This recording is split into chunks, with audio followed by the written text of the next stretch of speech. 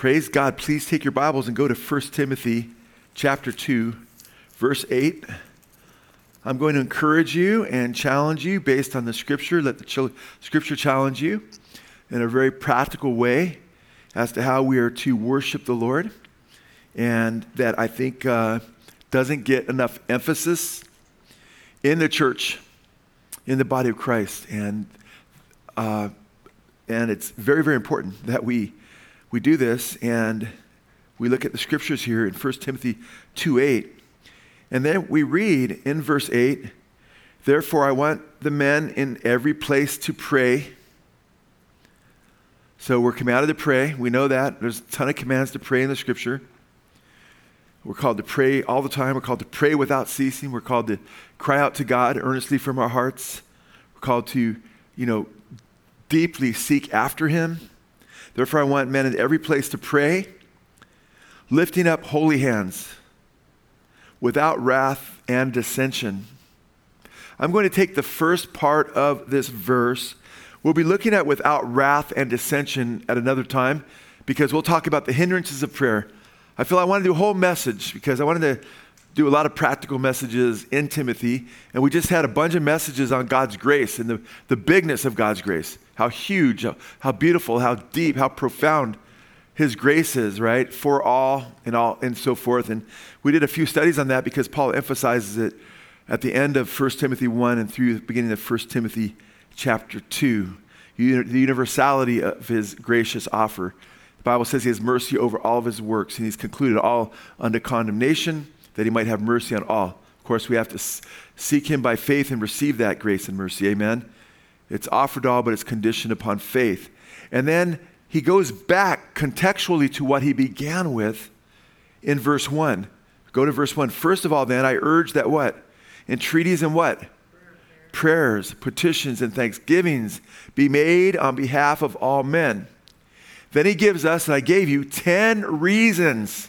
If you go back into chapter 1 and then through chapter 2, 10 reasons to motivate us to pray for everyone. That's what we looked at last time we were in 1 Timothy chapter 2. 10 motivations to really kick our prayer life into praying not just for ourselves or families, but everybody. Amen?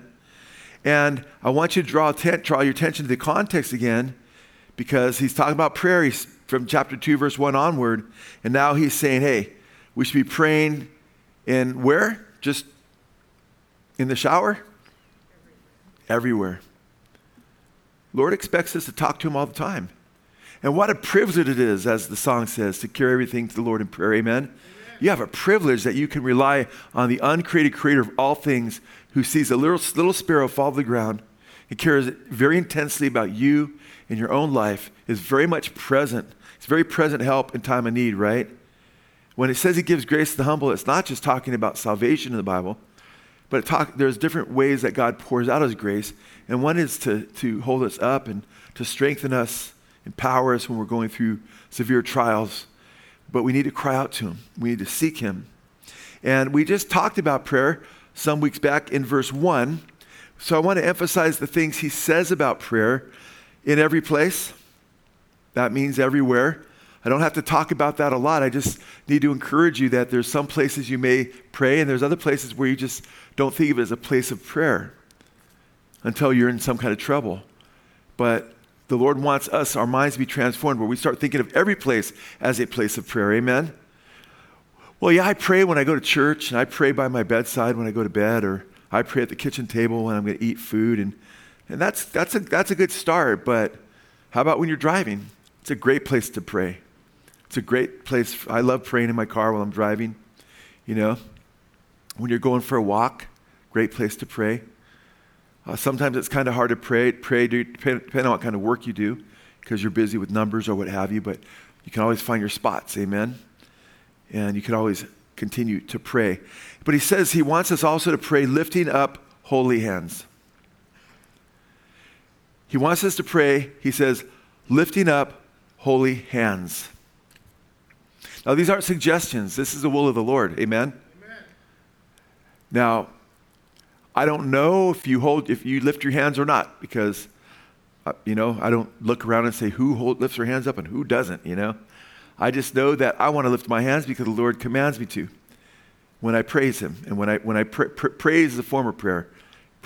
Praise is simply, often when it takes the form of song, it's prayer and song, But when I'm praying or praising, I like to lift my hands. Doesn't mean you always have to lift your hands, because there's many different postures of prayer. There's clapping your hands, right? There's, kneeling in prayer. But we see all of this in Scripture, and it's very, very important. But lifting up holy hands, this is controversial, believe it or not, in the church right now. Lifting hands.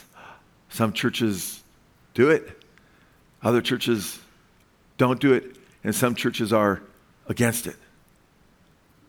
And some of you might be like, well, how could you be against it, And, well, we're going to get into that a little bit, because I want to do whatever God's word says. Amen?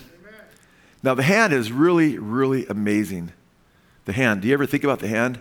There's certain parts of the body that are just God's put a lot into, And I know I'm going through my therapy with my shoulder right now, and I didn't realize how many things have to be right for your shoulder to work right. And the hand's also very, very impressively made. I have a book written by a scientist from a creation viewpoint all about the hand and how it's the dexterity and how it's made and how it's just mind-boggling. What's the ingenuity of the human hand is absolutely incredible. A man by the name of Ronald Allen writes this about the hand. It is a human hand which beautifully typifies the human spirit. It is distinct from the hands of the lower animals in appearance and dexterity. Observe the hands of a skilled person, no matter the field. It's an amazing exhibition of genius or of our creative Lord. Think of the fingers of the typist, the seamstress, the potter, the painter, the violinist, the mechanic, the builder. The list could be endless. The hand allows the creative to be expressive. It can do much good or evil. The hand can be firm, as a parent's spank, or a firm grasp, and it can be gentle, stroking the hair or the face of a child or lover. Another writer writes this about the hand. Our hands speak loudly. When angry, we clench our fist, threatening harm to others. When guilty, we hide our hands or hold incriminating evidence from view. When uneasy, we sit on them to obscure our inner selves. When worried, we wring them. When afraid, we use them to cover our face or hold tightly to someone for protection. When desperate or frustrated, we throw them wildly in the air, perhaps also in resignation of dismay. When confused, we extend them in bewilderment, as if asking for advice and direction. When hospitable, we use them to warmly receive those in our presence. When suspicious, we use them to keep someone at bay, or perhaps point an accusing finger in their direction. When Italian, no, it doesn't say when Italian. So just kind of add that part in. But it's kind of interesting. The human hand is quite amazing. And it's interesting, too, because when I was looking at the hand and thinking about that, it's interesting because when I was going through this physical therapy for my shoulder, the physical therapist who has me doing all these weird contortions and stuff to get my arm working again the right way, he said, I've been witnessing to him, sharing the gospel with him a little bit, quite a bit actually. But he said something interesting. He goes, do you know the human arm? He goes, the humans are the only ones that can throw accurately, out of all the different species that exist. Human beings are the only ones that can throw, like, for instance, a ball accurately. I thought about that. I said, yeah, I know. I didn't know that. I said, but I know, because I know gorillas can throw. Have you ever had a gorilla throw something at you? You guys went through that, Eric? And yeah, I went through that. They can throw hard, but they're not accurate. Amen. They just throw kind of in a general direction that you're at. You're just like, you can't throw very good, but you can throw. Just glad there's a fence there. And they can throw over the fence or whatever. You can see the doo-doo or whatever they're throwing. It's pretty gross, actually. But hands are meant to worship God. The Bible says that we're supposed to submit the instruments of our body, like our hands, to the service of God as his creation. He's the one who made us. Everything, in the cosmos pretty much obeys God, right down to the last atom. the sun, the moon, the stars, everything, except the human will and fallen angels. But we're called to be in subjection to God, and we're supposed to obey him. Now, we ought to be worshiping the Lord with our hands. And I thought, isn't it interesting? I've been working on this study. I probably worked on it at least, 4 or 5 different times through the last year or two. Just going back to it and knowing I'd eventually be doing a message on lifting hands. And one thing I was really surprised about was to find, because I've looked up all the references to lifting our hands in the scripture, and there's plenty of them. Amen. But there's far more than I realized. There's far more than you probably realize as well, because as I did this study, I started to realize that there are all kinds of verses in the Bible that could be translated lifting your hands that aren't translated lifting your hands. Because they translated two different, very interesting Hebrew words, which their root meaning is, and sometimes they're best translated, lifting hands. Yada, Hebrew words in the Old Testament, and tudah. Yada and tudah. And both these have to do with lifting your hands, stretching forth your hands. They're used over and over again in Scripture. And certainly most of those references that I'm going to bring up could be easily translated, lifting your hands. And then I counted them up and I thought, wow, there's over 100 times in the Scripture where the Scripture can be translated in regard to lifting your hands.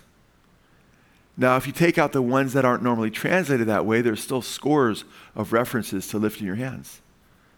There's a lot of references to lifting your hands in praise or blessing, extending your hands and using your hands in worship to God or definitely in service to God. Now, one professor of the Hebrew language wrote this. Listen to this, what this professor wrote. He's a professor of the Hebrew language. It goes all the way back to Genesis 29:35. At least with Leah raising her hands to praise Yahweh in naming Judah. It's kind of interesting because Judah means praise. And as a biblical Hebrew professor thinking in Hebrew, I find the Old Testament full of hand raising because he's looking at the Hebrew. Yada, tudah. After the most frequent verb for spoken praise, hallel. Hallel is the most repeated word he's pointing out, and you might have heard that, hallel, and we speak of hallelujah, right? The word most translated 53 times as praise is the verb yada, okay? Derived from the word for hand, forearm, yad. It's also translated 40 times as thank, 18 times as confess. Praise has always been demonstrated physically as well as verbally. Now, he's not even talking about tudah right now. That's just yada. So he's saying when I read the Hebrew Old Testament, I'm seeing it everywhere, lifting your hands, right, to the Lord. Praise has always been demonstrated physically as well as verbally. Even though often religiously repressed, and it is religiously repressed, I was worried of being branded as a heretic when I first tried it in my Baptist church. So he's in a Baptist church where they don't raise hands. By the way, that's not all Baptist church, but in his Baptist church, in many Baptist church, he slowly probably started lifting his hands, I remember and I was going to a church that wasn't a Baptist church where they believed in the gifts and the power of God and so forth. When I was a brand new Christian and I didn't know any Christians and I was getting to know Christians and I came into a worship service and I was just like floored because, I was 18 years old and there were people, probably 16, 17, 18, 19, 20 in that worship service, a youth night, and people were lifting their hands. And I was like, wow. And to me, it was beautiful. That was a song that you just sang, Gerald. That last song you sang, that was a song we used to sing over there. It had some beautiful worship. And I remember slowly lifting my hands up, like, I want to worship God. And I was reading my Bible, and I knew it was right. And slowly my hands went up, And I was like, just lift your hands up. And just praising him.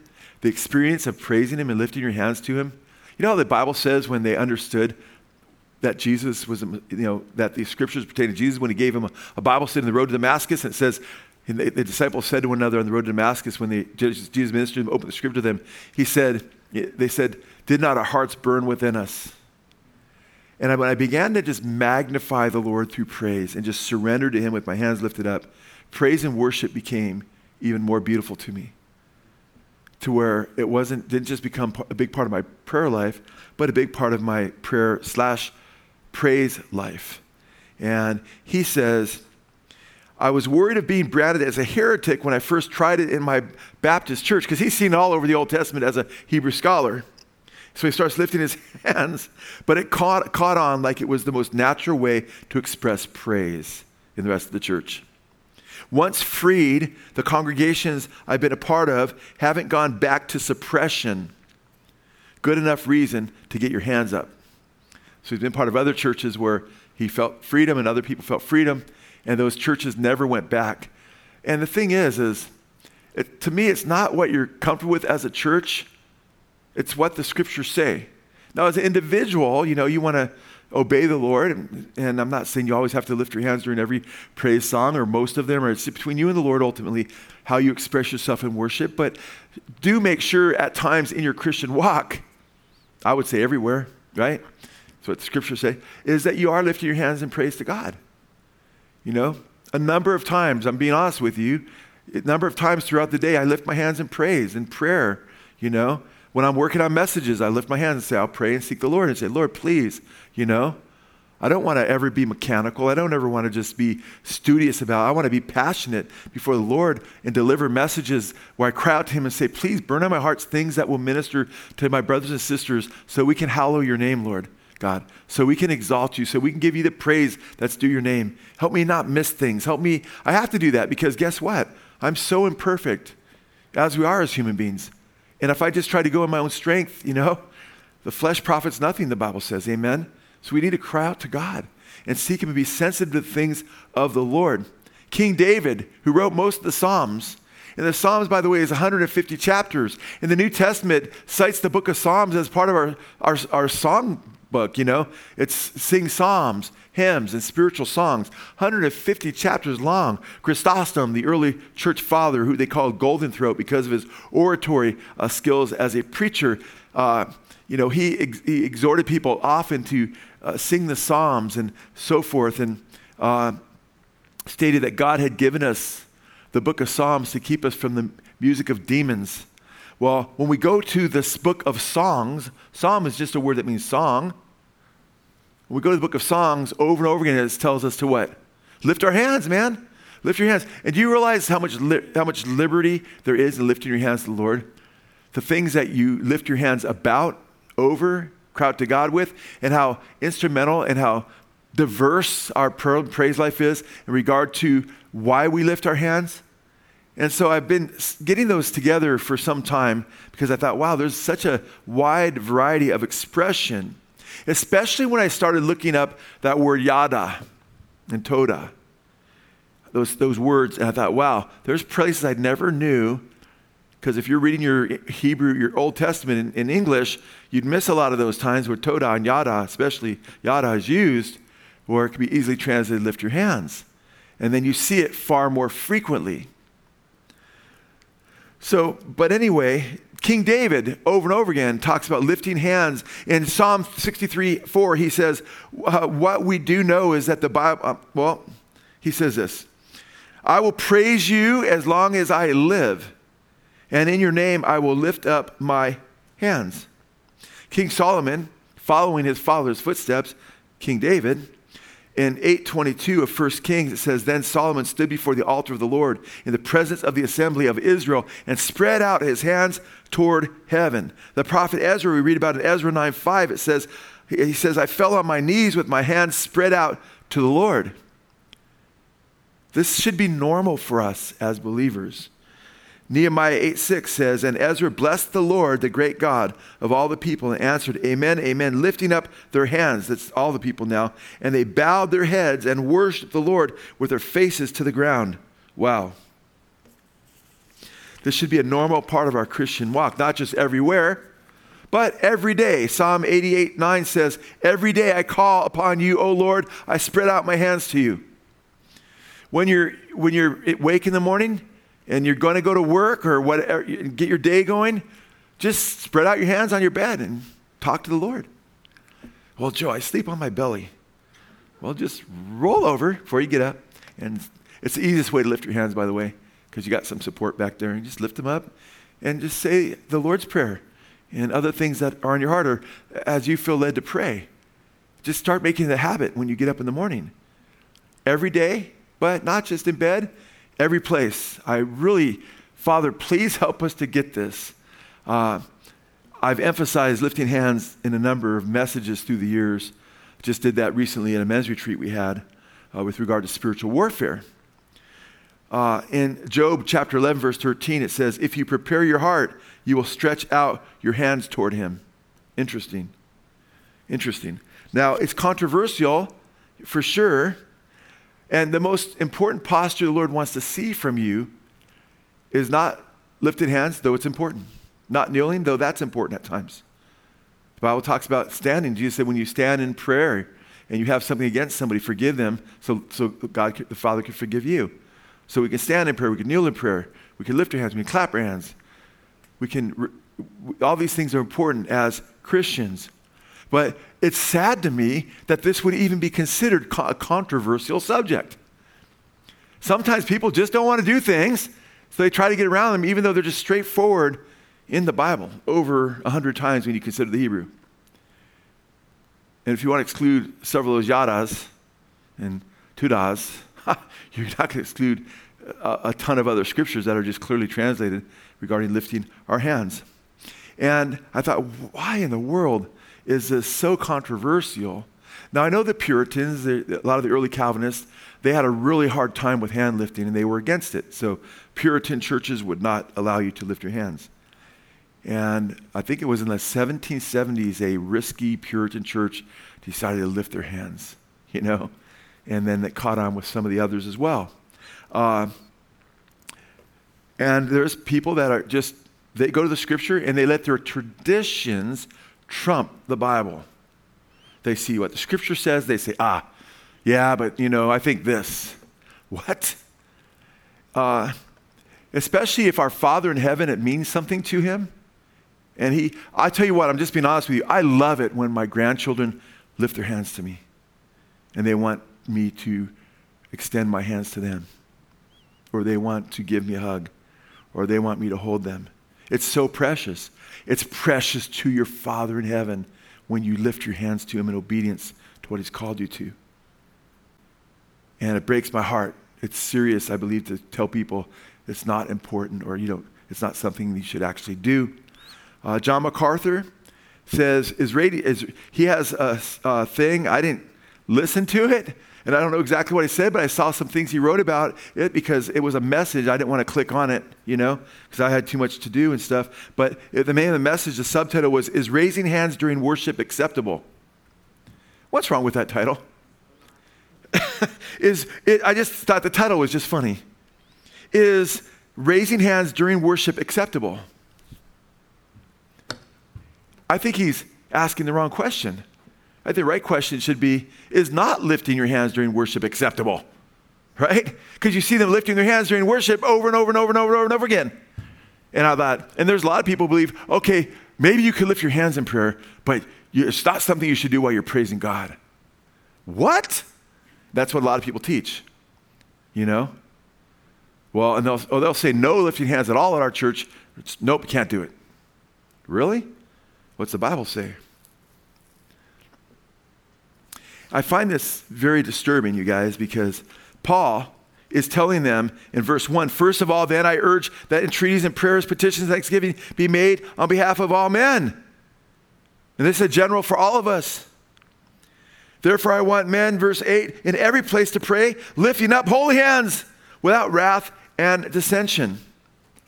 So he instructs Christians in every place, lifting up holy hands, and their need to pray in each location that we find ourselves in. Homes, workplaces, cars, showers, wherever. So I thought, wow, that's interesting. But on 1 Timothy 2:8, listen to this, okay? John MacArthur writes, and I'm not picking on John MacArthur. He's just very popular, and he has some very strong views that a lot of people follow. And I believe they get caught up in traditions that hinder them at times from worshiping the Lord, understanding Scripture for what it says. And this is in case of our expressions of worship. And praise God, I would agree with John MacArthur on a lot of what is called strange fire, a lot of what's going on in charismania, right? And a lot of the charismatic movement with the New Apostolic Reformation and Bethel and Hillsong, a lot of the weirdness going on out there, right? But guess what? When I see gays using the rainbow, I don't dislike the rainbow. I don't tell my grandchildren no rainbows. If I see people that lift hands but they're into some weirdness, I'm not going to let Satan have that. I'm going to continue to raise my hands and worship the Lord. Amen? Hallelujah. So MacArthur writes, the second half of 1 Timothy 2:8, lifting up holy hands without wrath and dissension, specifies how men are to pray. The emphasis there is not on lifting literal hands, but on offering worship in holiness. Really? There's no emphasis really on lifting the hands? Then notice he says literal hands. So now the onus would be on him to prove that he doesn't mean literal hands. But I'll tell you what, guess what all the Jews had done during worship? And the early church is mostly Jewish, and Paul is Jewish, right? And he's encouraging the lifting of hands. Do you think they said, oh, he can't mean that literally? That's what the Jews did. In fact, did you know in the Christian catacombs, these are underground miles and miles and tens of miles of tunnels where Christians were burying their dead, because the Romans would burn their dead, but Christians typically would bury their dead. And in the catacombs, there's all kinds of frescoes. There's all kinds of paintings, just murals. And I've been in those Roman catacombs, seeing all these Christian graves. It's just amazing. And over again, it's depictions of the early Christians in the first, second, third century, or second, third century, and so forth, lifting their hands in worship to God. That was what they were doing in the early church. They understood it literally. And it's interesting. Now, MacArthur does admit in his note on this that people historically lifted their hands in prayer, stating, quote, the Old Testament saints frequently prayed, lifting up their hands. He's right. But Paul says to us in the New Testament, therefore I want the men in every place to pray, lifting up holy hands without wrath and dissension. Now,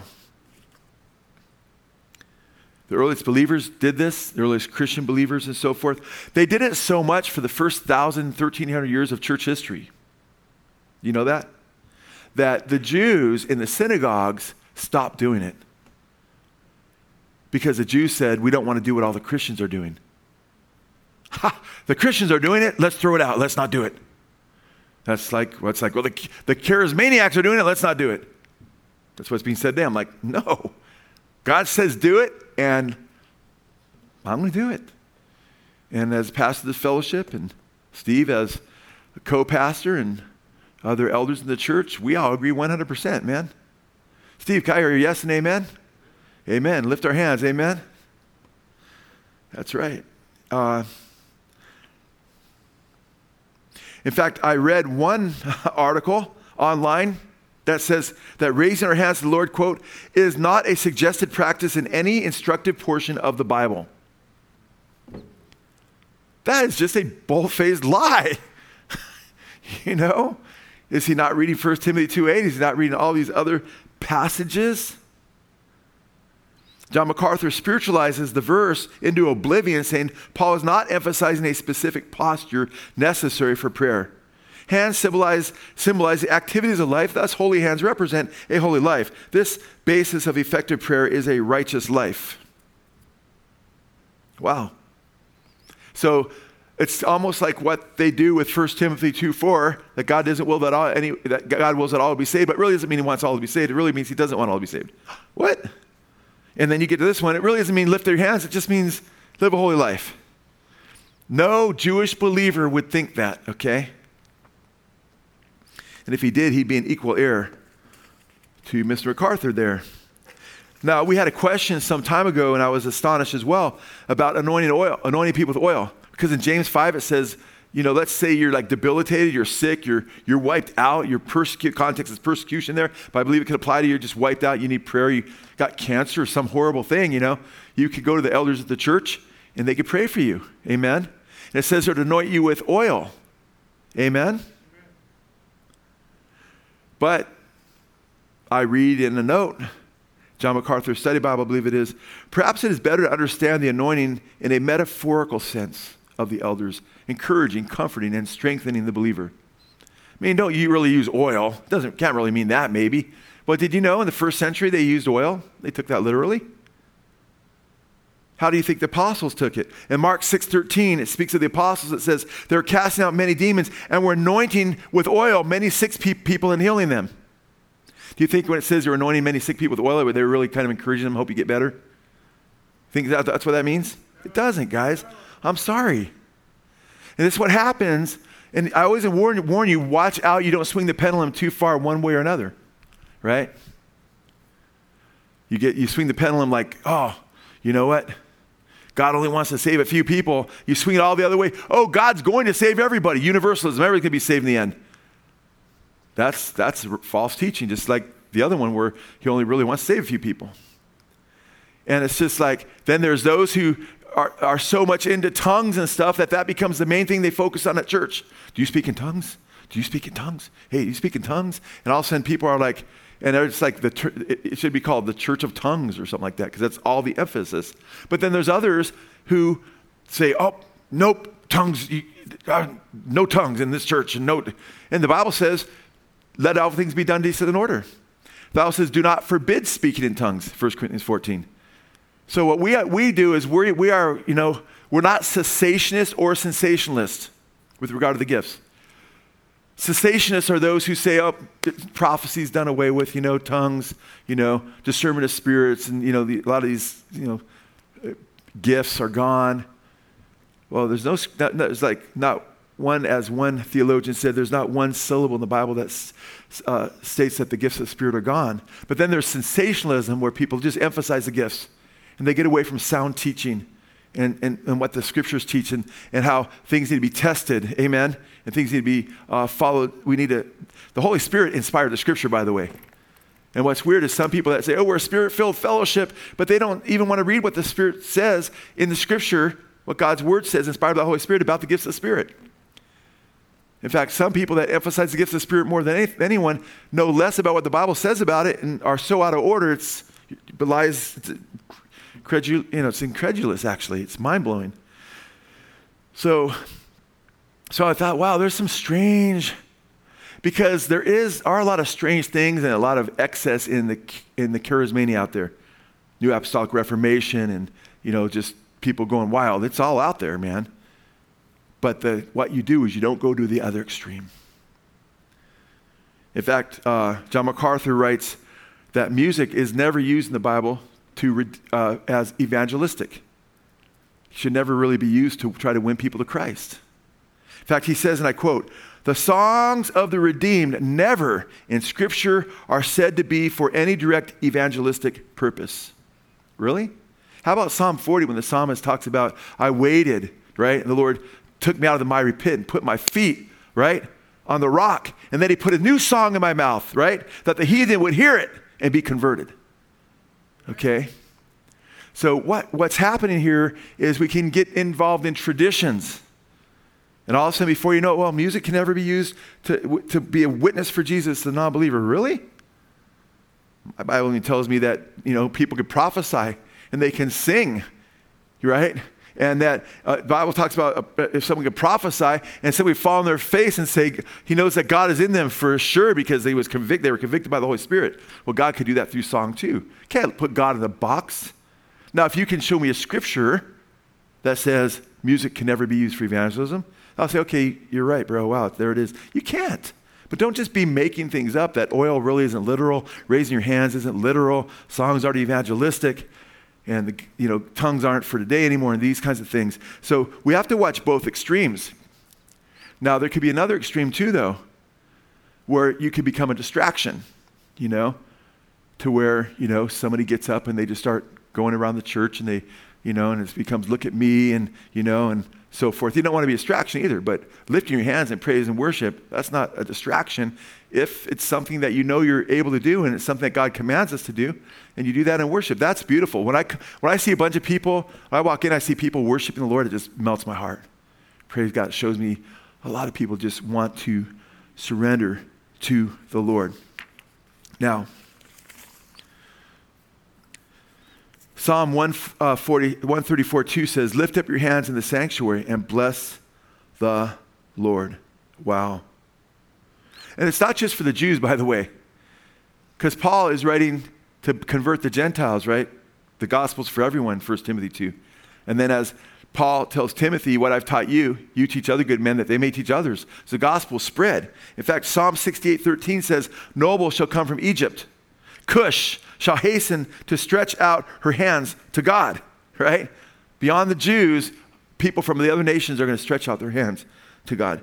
That is prophetic. In fact, it's interesting, that word yada, right, and toda, I said it's so many places in Scripture that it's not normally translated there. According to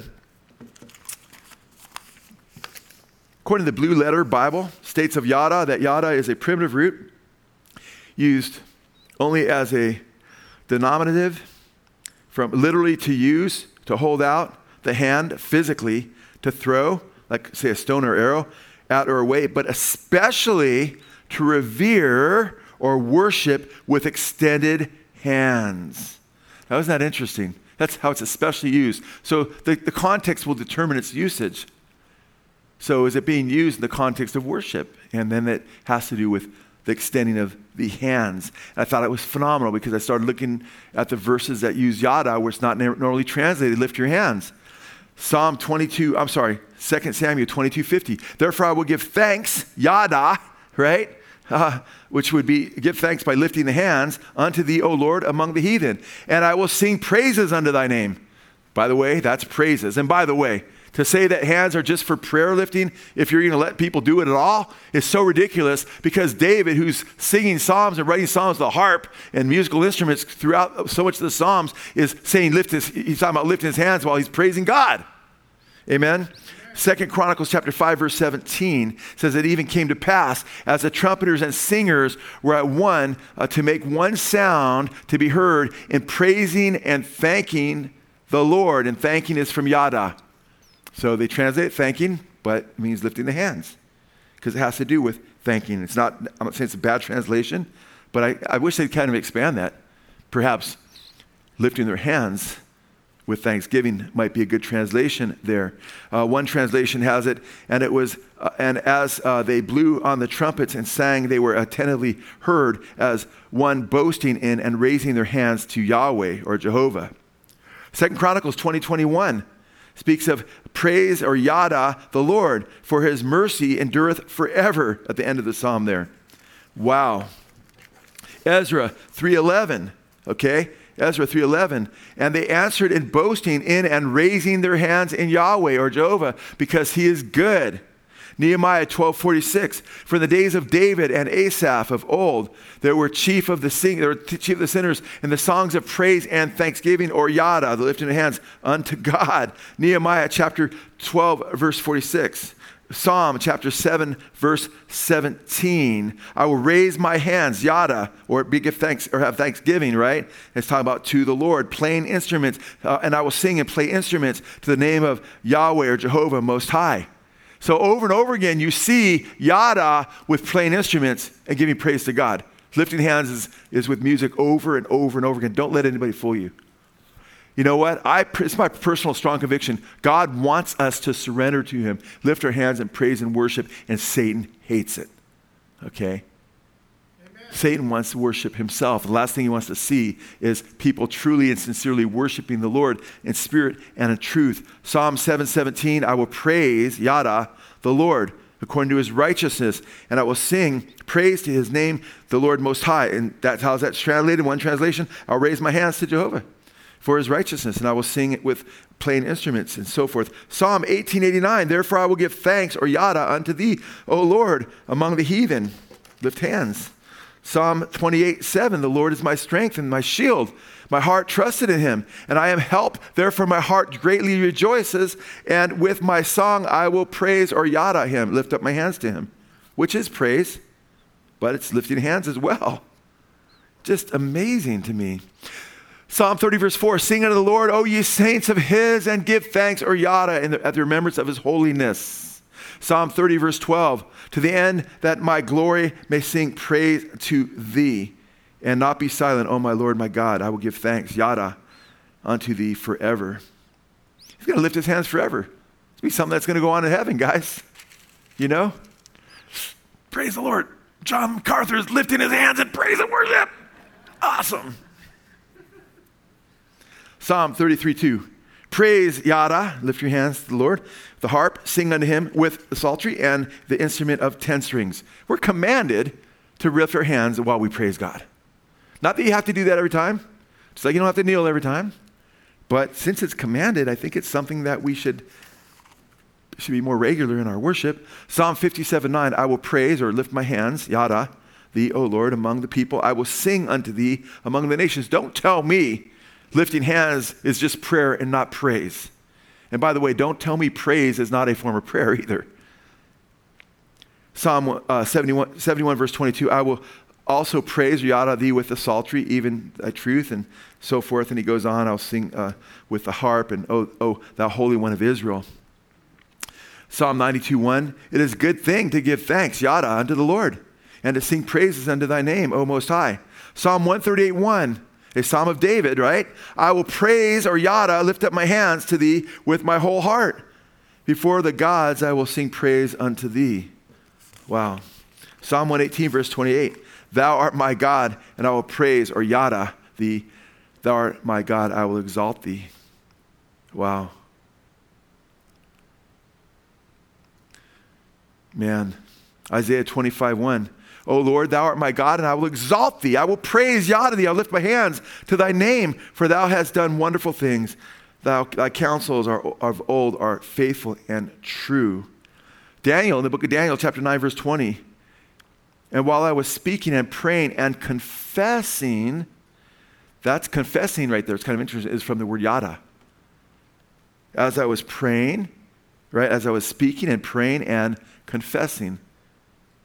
So lifting your hands to the Lord is something you can do when you're confessing your sins. When I was confessing my sin and the sin of my people Israel, and presenting my supplication before the Lord, my God, for thy holy mountain of my God. Wow.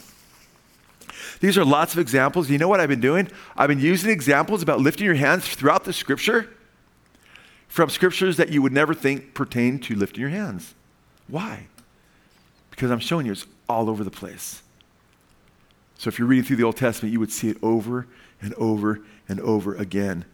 In fact, in Nehemiah 12:27, it speaks of celebration and dedication with gladness, with hymns of thanksgiving, yada, with hymns of hand raising, and with songs to the accompaniment of cymbals, harps, and lyres. The Heritage Bible translates Nehemiah 12:27 this way. And at the dedication of the wall of Jerusalem, they sought the Levites out of all their places to bring them to Jerusalem to make the dedication with gladness and with raising of their hands and with singing, with cymbals, lyres, and with harps. So that actually brings out, some of the translations will bring that out and actually translate it raising the hands. I would that all of them would do that more. Because then we'd have all the churches not disagreeing over things that we shouldn't be disagreeing about. But then again, when there's a bunch of other scriptures that are translated that way, there shouldn't be disagreement on this issue. Psalm 95:2, let us come before his presence with thanksgiving. Let us shout joyfully to him with psalms. And the thanksgiving there is from Todah, not yada. There's a Todah one. There's some Todahs throughout as well.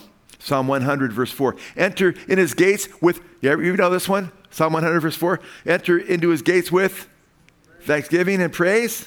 Well, actually it's enter into his gates with raising your hands, his course with praise. Raise your hands to him, bless his name. That's a very familiar one, isn't it? But did you know in the literal Hebrew it's saying enter his gates with raising your hands? Are you with me tonight? In fact, next time you sing that song, enter his gates with thanks, just change the words if you want. Or just lift, it's a reminder. The Lord is saying, raise my hands. And I love it that it's translated Thanksgiving too, because guess what? It's showing you that one of the main reasons you raise your hands to the Lord is give him thanks. Amen. Amen. Psalm 147 verse 7, sing the Lord with thanksgiving, sing praises to our God on the lyre. Thanksgiving there is todah. Okay? Remember we did this is another Hebrew word. So I'm bringing that one out as well. And there's some of them as well. So what are some reasons now? Have I pretty much proven that point? You guys agree? Because we can do more of those. I just don't like to let people come up for air until they just, okay, I give it. It says that. Oh, okay, I'll lift my hands. Praise God. That's the way I fight. Fight the good fight, man. There's reasons, good reasons to lift your hands and worship. One is just simply out of obedience to the Lord. He's your creator. He's the one that made you, guys. And should you listen to popular culture, weird church traditions that are unbiblical, or you should listen to the word of the Lord? Obviously the Lord, amen. We're commanded to lift our hands. Psalm 134 verse 3 says, lift up your hands to the holy place and bless the Lord. Wow. We lift our hands to not only be obedient, but to be a blessing to the Lord. We raise them to bless the Lord. In fact, we know, Jesus, it says in Luke chapter 24, verse 50, says that Jesus lifted his hands over his disciples to bless them just before he ascended. That's Luke chapter 24, verse 50. God says let me give you an example. We bless the Lord with our hands. We always say, oh, God bless me, or God bless America, God bless you. What about blessing God? You know how many times the psalmist says, oh, my soul, bless the Lord? A big problem that America has is we want God to bless us, but we don't want to bless him. We want to do our own thing, man. Live for ourselves. We think it's going to turn out all right. Our nation's in huge trouble because our nation refuses to repent. 9/11 just passed. Horrifying thing that happened there. Heartbreaking. Just heart-wrenching. So many people lost loved ones. But you know what? People started going to church and people started talking about God a little bit more. But guess what, man? This nation did not repent. A couple weeks go by and everybody goes, most people went back to what they were doing before. Sexual perversion, drugs, violence, theft, murders, drunkenness. But you know what? We raise our hands and we bless the Lord. David sang in Psalm 134, 1-3, come, bless the Lord, all you these servants of the Lord who stand by night in the house of the Lord. Lift up your hands to the holy place and bless the Lord. Psalm 63 verse 4 says, so I will bless you as long as I live. In your name I will lift up my hands. We also lift up our hands when you're praying to seek the Lord. We're called to seek him with all our hearts, amen? Well, one way you seek him is by lifting up your hands. Psalm chapter 77 verse 2 says, in the day of my trouble, I seek the Lord. In the night, my hand is stretched out without wearying. My soul refuses to be comforted. Ezra blessed the Lord, the great God. It says, all the people answered, amen and amen, while lifting up their hands. Deuteronomy 32:20 says, indeed, I lift up my hand to heaven and say, as I live forever. Psalm 134:2 says, lift up your hands to the sanctuary and bless the Lord. We also lift up our hands to receive blessings from the Lord. In prayer, supplication, Psalm 8:28-2, hear the voice of my supplications when I cry to you for help, when I lift up my hands toward you in your holy sanctuary. Wow. We lift up our hands to plead to the Lord, to plead to him. He actually lifts his hands toward his wayward people to plead to them. In Isaiah 65, verse 1, we read that we see God pleading for his people to repent of their wickedness with outstretched arms. Quote, I spread out my hands all the day to a rebellious people who walk in a way that is not good, following their own devices. But you know what? We plead with God in prayer. with our hands outstretched, as we're seeing in many of the Psalms I'm reading. We lift our hands to glorify our Father in prayer, to lift up his holy name and exalt him and honor him. Amen. We give him praise and worship as we exalt him and glorify his name. Psalm 63 verse 4 says, I will praise you as long as I live, and in your name I will lift up my hands. Prayer, praise, worship, it all goes together, you know. And some people think when they come into church, there's actually a Bible command that says, sit on your hands. You know, it's just sit on your hands and don't use them at all. That's not biblical. I mean, yet to find that verse. Yet you would think most Americans have read a verse like that, you know, rather than are reading their actual Bibles. So it's very important that we lift our hands to the Lord, you know. And you know what? How many of you, before you're a Christian, you would go to raucous, you know, secular rock concerts? Or how many of you have seen them if you hadn't go to them? What's everybody doing? Lifting their hands, swaying, their lighters lit, and they're worshiping the band. We lift our hands not to worship the band. We praise God for our worship leaders and so forth, but we look past the band, amen? We look to the Lord and we lift our hands up to him and give him the glory, him the honor, him all the praise, amen? Hallelujah. That's what he's called us to. It's so important that we do that. We lift up our hands in intercessory prayer.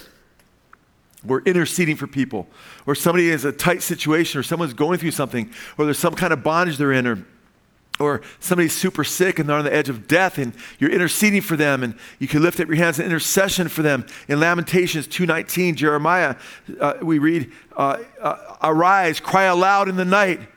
At the beginning of the night watches, pour out your heart like water before the presence of the Lord. Lift up your hands to him for the life of your little ones who are faint because of hunger at the head of every street.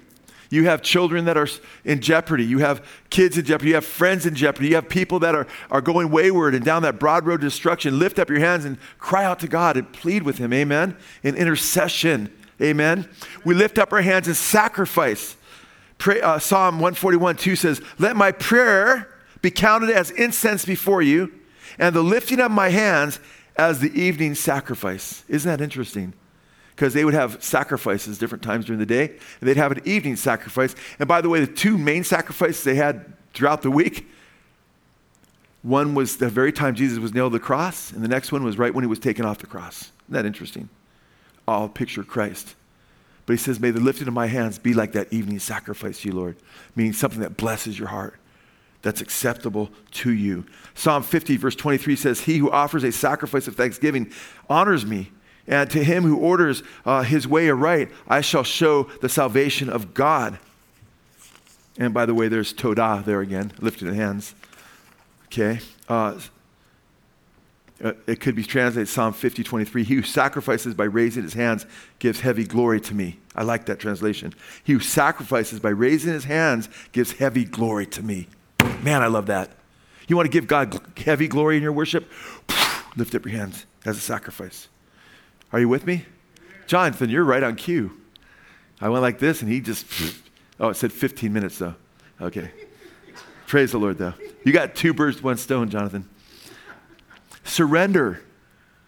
We surrender. What happens when somebody's, the old days at least, stick them up, right? You're surrendering, right? And I look at worship as so many ways. I'm sacrificing the Lord. I'm giving him heavy glory. I'm giving him praise. I'm interceding. I'm seeking his face. I'm doing all these different things. But you know what we're also doing? We're surrendering. I surrender all. Amen. I love that song. I surrender all. I surrender our hearts to the Lord. Lamentation 3:41 says, let us lift up our hands. Let us lift up our hearts and hands to God in heaven.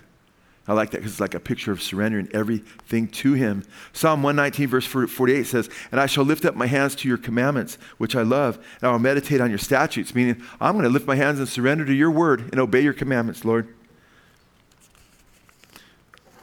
What does someone do when they're drowning or in quicksand? Lift up their hands. That's a good time to lift up your hands when you're in a desperate situation. Lord, save me. Amen. Lord, save me. crying out loud for mercy. To you, O Lord, I will call. My rock, be not deaf to me, lest if you be silent to me, I become like those who go down to the pit. Hear the voice of my pleas for mercy when I cry out for your help, when I lift up my hands toward the most holy sanctuary. That's Psalm 28:1. That's a song of desperation. I love that, man. Wow, there's all over the place. For victory in spiritual warfare. Now, he wants us to lift up holy hands in prayer. There's all kinds of spiritual warfare going on for the souls of your family members, your friends, your own souls, right? Then you got to put on the full armor of God so you can stand fast in the evil day. Amen. I love what the Lord said to Moses, right? And to Joshua. When you look at Ai and you look at the Amalekites and you look at those battles, they were called to lift up their hands, right? And with a staff and so forth. But it's a neat picture. In Exodus 17:11, this is very instructive. It says, whenever Moses held up his hand, Israel prevailed. And whenever he lowered his hand, Amalek prevailed. And I believe we're in a war between the flesh and the spirit. I believe when we sincerely lift our hands to the Lord, and we deny the flesh and what our flesh wants to do, and we say, Lord, your will be done, we gain spiritual victories. Now, how that exactly works in the spiritual realm, do you always have to lift up your hands to have victory in something like that? I'm not saying that. But Bible does say this, resist the devil, he'll flee from you, right? Draw near to God, and it says submit to God. Do a 180. It's like a military term. Do a 180 and be attention fully to God and obey him, amen? And resist the devil, he'll flee from you. Draw near to God, he'll draw near to you. So when you're lifting your hands, like we're talking about, and you're surrendering to the Lord and seeking him, amen? Guess who's got to flee? The enemy's going to flee eventually, right? And you're going to be drawing near to God. He's going to draw near to you. We lift up our hands to celebrate our victory and our salvation, amen? I mean, you cannot watch. I saw a little bit of a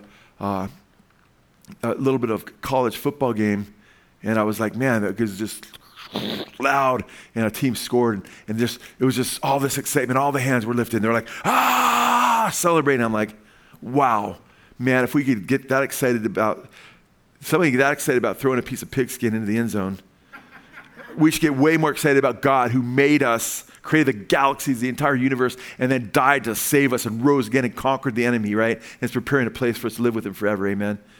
We should never be bashful about raising our hands to the Lord. I was at one of my grandkids' football games a week or 2 weeks ago, I think it was, I think it was last Saturday. And yeah, it was last Saturday. And little Justice, the last play of the game, he ran in and he got a sack. He sacked the quarterback. And he was so excited, because he's been trying to get in all game. And he finally gets in there and he's making some plays, but he actually got a sack. And time expired. They won. He's running the sidelines. And I see Chad over there, And Chad's like, yeah! Like his hands were like raised. He's all excited. And he was trying to get Justice's attention so Justice would see that he saw. Yeah, good job, buddy. But he raised his hands in victory. When we raise our hands, we raise our hands in victory because the Lord's got the victory, amen? And when we are beneficiaries of the victory that he's given us, amen? So we celebrate the victory that he has given us. And when you go to these large concerts and sporting events, man, people lift their hands and they jump for joy and they get all excited. And how much more should we be excited in worshiping the Lord, amen? And giving him praise and giving him glory and him praise, man. I love that song. When Jesus rode in the triumphal entry, remember that? Amen. When Jesus rode in the triumphal entry, do you remember what they were doing? Do you remember what they were saying? Hosanna, Hosanna, Hosanna. There's just worshiping him. And you remember what the Pharisees said? Remember what they said? Make them shut up. I mean, they must actually really believe he has miraculous power because you had a ton of people saying it. And they knew he could do it. But he said something interesting. He said, and I have more to share, but I want to get done on time today and get you out of here on time. A lot more I want to say on this, but I'm going to do more next week on the second part of that, without wrath and dissension, and talk about the things that hinder our prayer lives and how we can have successful prayer lives and see the Lord work more in our prayer life and receive more glory from us and be more of a blessing to him and his kingdom, amen. But I want to say this, they said, to him, shut the people up basically, and Jesus said no. He said, if they don't cry out, he said, what will cry out? The rocks will cry out. Amen. And I love that song we sing from time to time. There ain't no rock gonna what? Cry in my place. Amen. No tree. There ain't no trees gonna lift its what? Branches.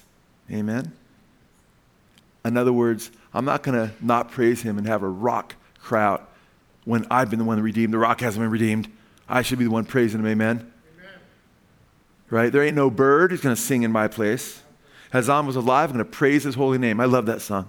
It moves. It's got a lot of soul and feeling to it. Man, I love just praising God's song. But then I love that part. Ain't no tree gonna lift its branches. And then all of a sudden you'll see people maybe that have never done that before. And they'll go, ain't no tree. And all of a sudden before you know, they're like, whoa. And they'd realize, wow, that feels good. And they're praising God next week. They're not even singing that song. They're like, praise the Lord. Don't be hindered in your worship of the Lord, man. Get excited about lifting your hands. Is lifting your hands biblical? Amen. It's way biblical, amen? Amen. It can really radically affect your life. I'll tell you what, on a practical level too, why I love to lift my hands in prayer, my mind doesn't wander. How many of you, when you pray sometimes, like, man, I do this sometimes. I'll be praying, our Father who art in heaven, hallowed be thy name, your kingdom come. And all of a sudden I'm like, I got to get this done. And I'm just praying. And it's like, wait, where was I? I can't believe halfway through the prayer, I'm thinking about I got to do something or whatever. And I get back on the prayer, and then I'm praying that prayer. And then I'm back on track. But guess what happens when my hands are lifted? Praying that prayer is if my thought ever gets off, my hands start going down. It's just normal. It's just, well, Lord, forgive me. I mean, how often you want people talking, they just kind of doze off when they're talking to you? It's like, am I that boring, really? You don't want to do that to the Lord. The Lord's like, really, I made you? I sent my son to die for you, and you're like thinking of tacos, or when you're having a discussion with me, and you're pleading for whatever, So it's important that we recognize how important our prayer life is, and it really is just a beautiful part of our prayer life to just lift up our hands to him and seek him and praise him.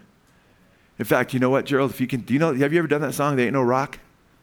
Could you learn that, bro? Okay, praise God. I know Tony watches by live stream when he can't be here every night. So Tony, you can teach that to him. It'd be awesome. It's a great song. But how many of you are like, after you've heard all that, you're like, Joe, it doesn't matter what you say, it's not biblical. No one's saying that, right? No one's saying that. I think even John MacArthur was here, he'd admit, he'd go, yeah, you're right, Joe. Okay. In fact, you know what? Forgive me, anoint me with oil, and let's sing some songs. We lift our hands together no, I don't know. Lord, bless those and help those who don't see it yet, and those that go too far and get in all kinds of weirdness, bring them back to the center, amen. And the center is right down the straight and narrow where God's word is at, amen. So can we all please stand? And we're going to have a closing prayer. We have about 5 minutes left, but let's take a couple minutes out. We'll actually be done a couple minutes early, believe it or not. And let's just pray for a couple minutes. But can you just join hands with somebody? And you don't have to lift them all the way up here. Just lift them up a little bit at least, right? Can we all lift our hands together? If you don't mind. Unless you've got like a rotator cuff problem like I do. I'm still